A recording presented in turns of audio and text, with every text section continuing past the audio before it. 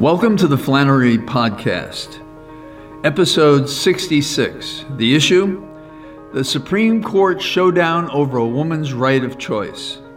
Stay tuned.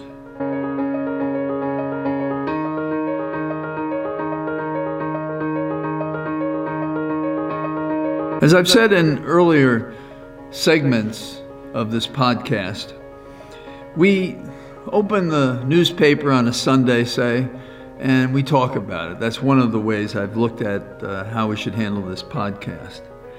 And there is an editorial in the Washington Post this week that I find particularly poignant. I think it's an indicator of whether we can trust the Supreme Court. I think it's an indicator of whether or not the court is going to be faithful to the law and to follow precedent. But let me get right to it. The heading of the editorial is Ideological Victory or Credibility. And the case they're discussing is Dobbs against Jackson Women's Health Organization.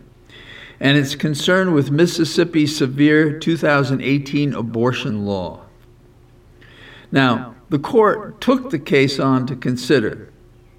It would consider, quoting from the editorial, whether all pre-viability prohibitions on elective abortions are unconstitutional.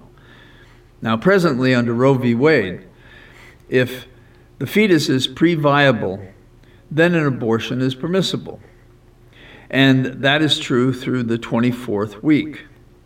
But this proposal out of Mississippi provides that after 15 weeks, no abortion may be permitted.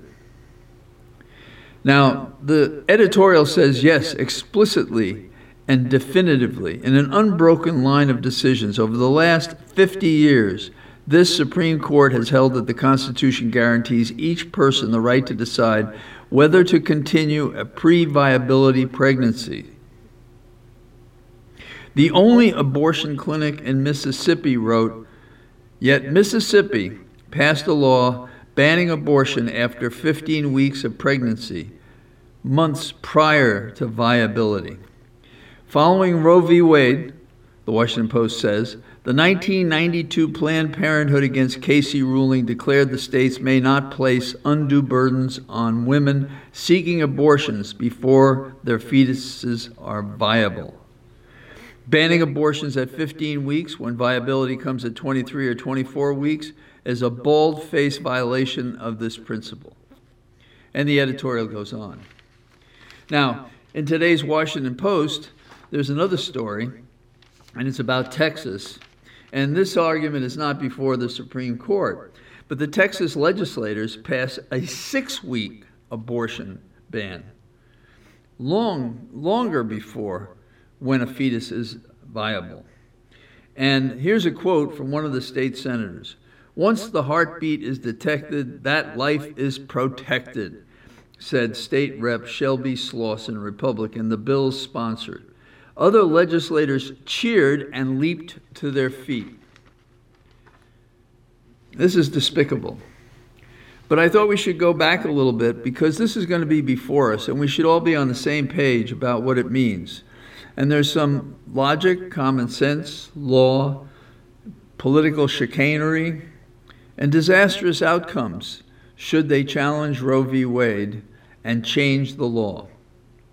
Now, we've spoken about Trump's abuse of power when nominating a justice to serve his personal agenda on the court in violation of due process. In the case of Justices Gorsuch, Kavanaugh, and Barrett, we were concerned with whether or not they would separate church from state. It's ironic that Trump, an unbeliever, an amoral man, supported religious initiatives that sought to establish religion in violation of the Constitution.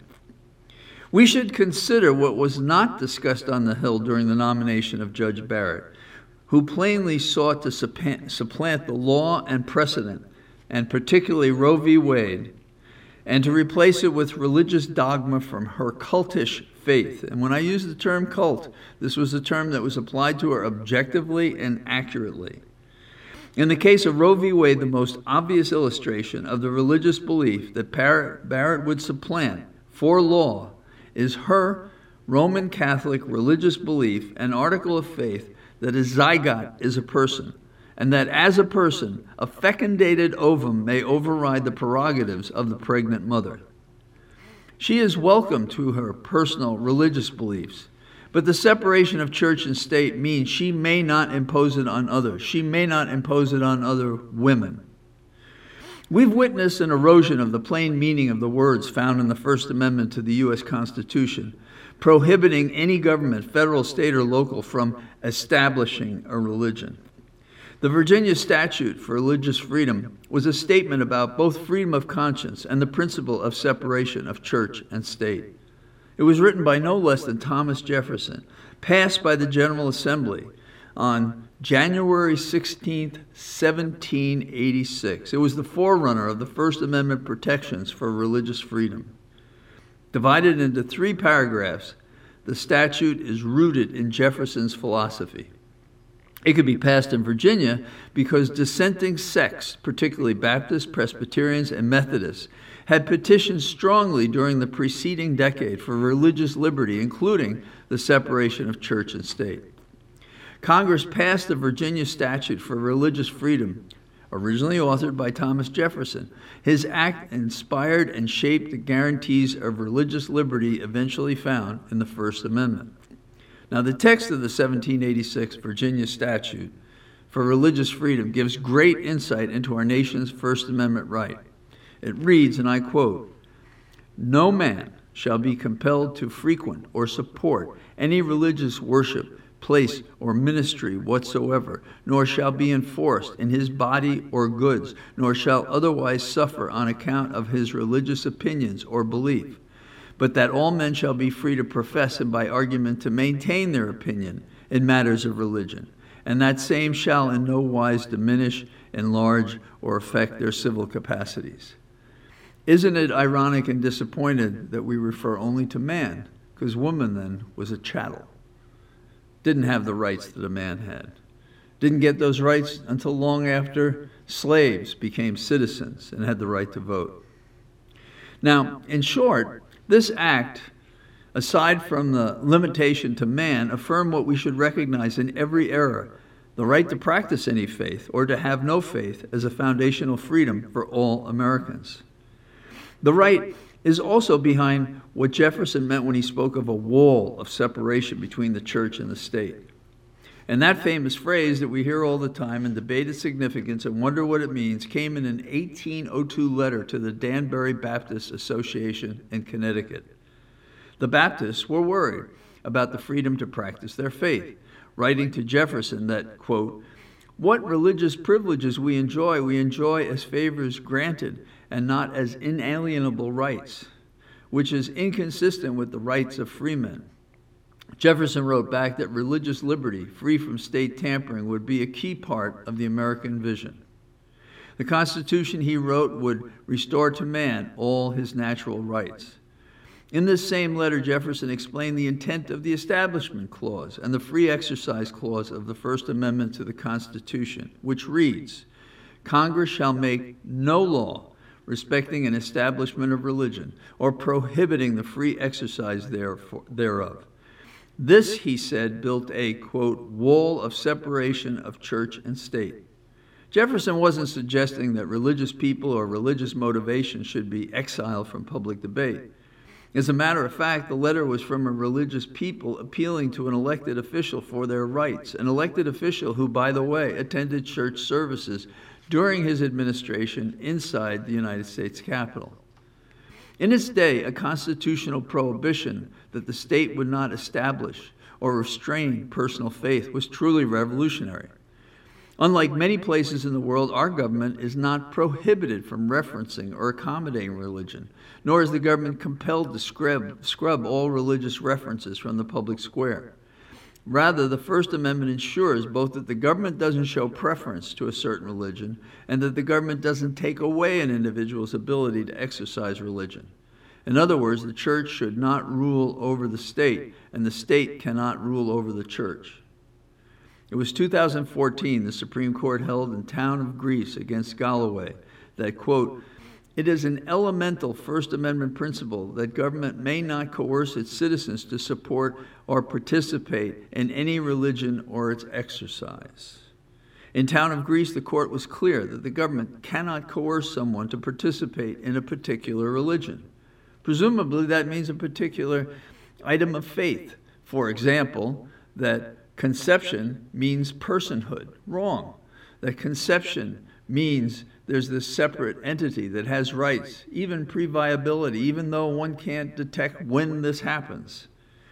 Before he died, Thomas Jefferson left instructions that in his grave's epitaph, he wished to be remembered for three things, one of them being the Virginia Statute of Religious Freedom. Now, the primary test used to evaluate claims under the Establishment Clause is known as the tripartite test, often referred to as the Lemon Test, name of the case. Under this test, the law, 1, must have a secular purpose. 2, must have a primary effect that neither advances nor inhibits religion. And 3, must not lead to excessive entanglement with religion. One application of the Lemon Test focuses on whether the government has endorsed religion, say this principle of life begins at conception. The government is prohibited from making adherence to a religion relevant in any way to a person standing in the political community. But isn't that what is happening when a Judge Barrett or Associate Justices Kavanaugh, Gorsuch, Thomas, or Alito are doing what they're doing when they embrace as a fundamental principle what is an article of faith, their religious belief that life begins at conception, rather than following the law and medical science that rebuts that article of religious faith?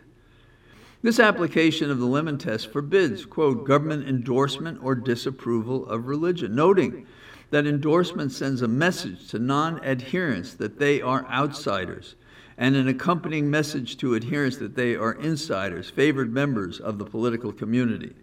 Disapproval sends the opposite message. This has a special meaning when the article of religious faith divides a woman from her right to be let alone. This is a constitutional right.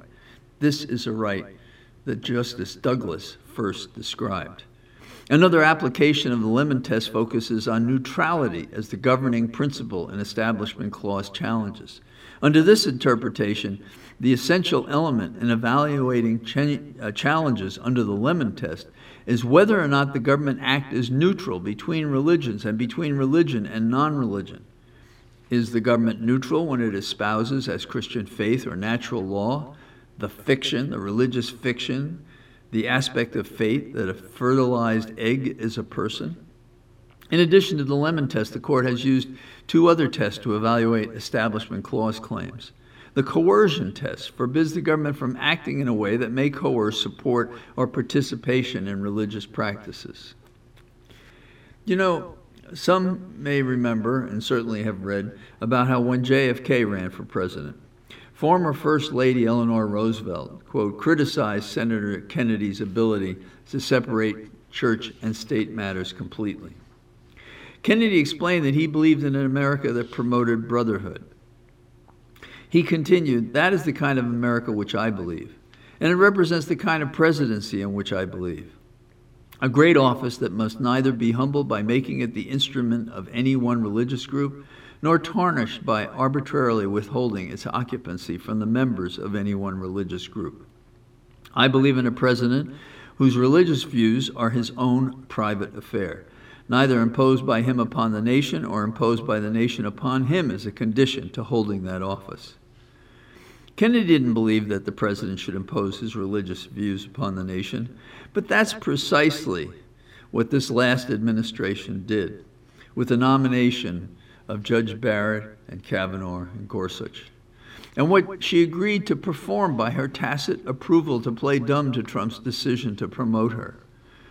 Judge Barrett, as the best and last example of the triumvirate of judges who seemed prepared to ignore precedent as part of their contract, Judge Barrett seeks to impose a religious view that has no medical nor scientific correspondence, is based entirely on an article of the Roman Catholic faith that conception is the beginning of life and of personhood. No matter that this is not the law, does not make sense, is not medically true, nor even is it inevitable that conception will result in a birth, a real person born. Trump chose Judge Barrett because she made it clear that Roe v. Wade was a lesser precedent. And I'm saying this because it's in her writings. It's what she said, it's what she believes. She believes there are super precedents. Roe v. Wade is not a super precedent. It's an artificial division that Judge Barrett referenced in an article she wrote about how worthy is a precedent to avoid being overturned. So there you see the machinery's in place by what she's written in the past, what everyone knew when they approved her for the Supreme Court, that Roe v. Wade, that others have said they would follow as precedent, she doesn't think is a super precedent, and she can overcome it. She would overrule the non-super precedents that are Griswold against Connecticut about birth control. And that's where the right of choice came into play, the right of privacy, the right to be let alone, that a married couple should be able to take an oral contraceptive pill. And then we also have her in the same position about Roe v. Wade involving abortion. During her testimony, she said she was good with Brown against Board of Education, but wouldn't say the same about Griswold or Roe v. Wade. And thus did she say, by omission, what she intended, or held in reserve that she could do. Trump himself told us that's why she was nominated. You know, Jack Kennedy also said, when he was a candidate, to prove that he would not be a papist, he would not be subject to a church's direction. He says, I wouldn't look with favor upon a president working to subvert the First Amendment's guarantees of religious liberty, nor would our system of checks and balances permit him to do so. And neither do I look with favor upon those who would work to subvert Article 6 of the Constitution by requiring a religious test, even by indirection, for it. If they disagree with that safeguard, they should be out openly working to repeal it. One senator said that the Senate couldn't force a religious test on her, on Barrett, misapprehending what Article 6 is all about. Judge Barrett is precisely what concerns Article 6. She has a religious test that she subscribes to. It overwhelms every other aspect of her character, including that part of her as a judge and a lawyer. The Republican caucus wants her as a Catholic who will put her belief ahead of the law. There are Catholics and other persons of faith who can put aside their faith and follow the law. We've seen them. They number. JFK was one of those. Judge Barrett is not that person. Article 6 of the Constitution provides that, quote, no religious test shall ever be required as a qualification to any office or public trust under the United States. What was the entire clearance process by which Barrett became a nominee to the Supreme Court? That a religious test was applied, in the sense that the article of faith that is necessary to believe to overturn Roe v. Wade must be in place. It is in place in Kavanaugh. It is in place in Gorsuch. It is in place in Barrett. The Federalist Society put Judge Barrett on the list because of her religion and that she would follow through on her faith, opposing abortion for religious reasons, following her Roman Catholic faith, disregarding her oath. Should she be concerned? Should she be confirmed? And she was. So her faith, by the way she came to the Supreme Court, in her mind, may supplant the law, if this is a lesser precedent. So we are going to find out what the Supreme Court is made of. When this decision is argued and when it becomes a decision of the court what to do, will they change the pre-viability standard so clearly in contradiction of Roe v. Wade? And if they do, we find out that the Supreme Court has legitimately lost the trust of American citizens. Because you shouldn't be on the court if you've made a contract to overturn a law when you can't do it legally and lawfully and consistent with precedent. But that is what's at stake. So we're going to find out in the case of Dobbs against Jackson Women's Health Organization what the Supreme Court is made of. And we'll learn more if anyone should propose that 6 weeks, the Texas standard for which they cheered and jeered, will find its way to the Supreme Court. So individual rights and liberties are at stake, and this is the first clear test of Roe v. Wade that we have, because it is so plainly clear it shouldn't be before the court at all. So with that, that's something to chew on. I hope that I treated this issue delicately enough, because I understand how much it means to people as an individual article of faith. But I never believed it when I was a practicing Roman Catholic, because I also think of myself as a person who regards science and subtlety and these propositions I've been discussing with you as important long before I decided to become a lawyer. So have a good week, and I'll be back next week, and subscribe if you haven't already. Thank you. Bye-bye.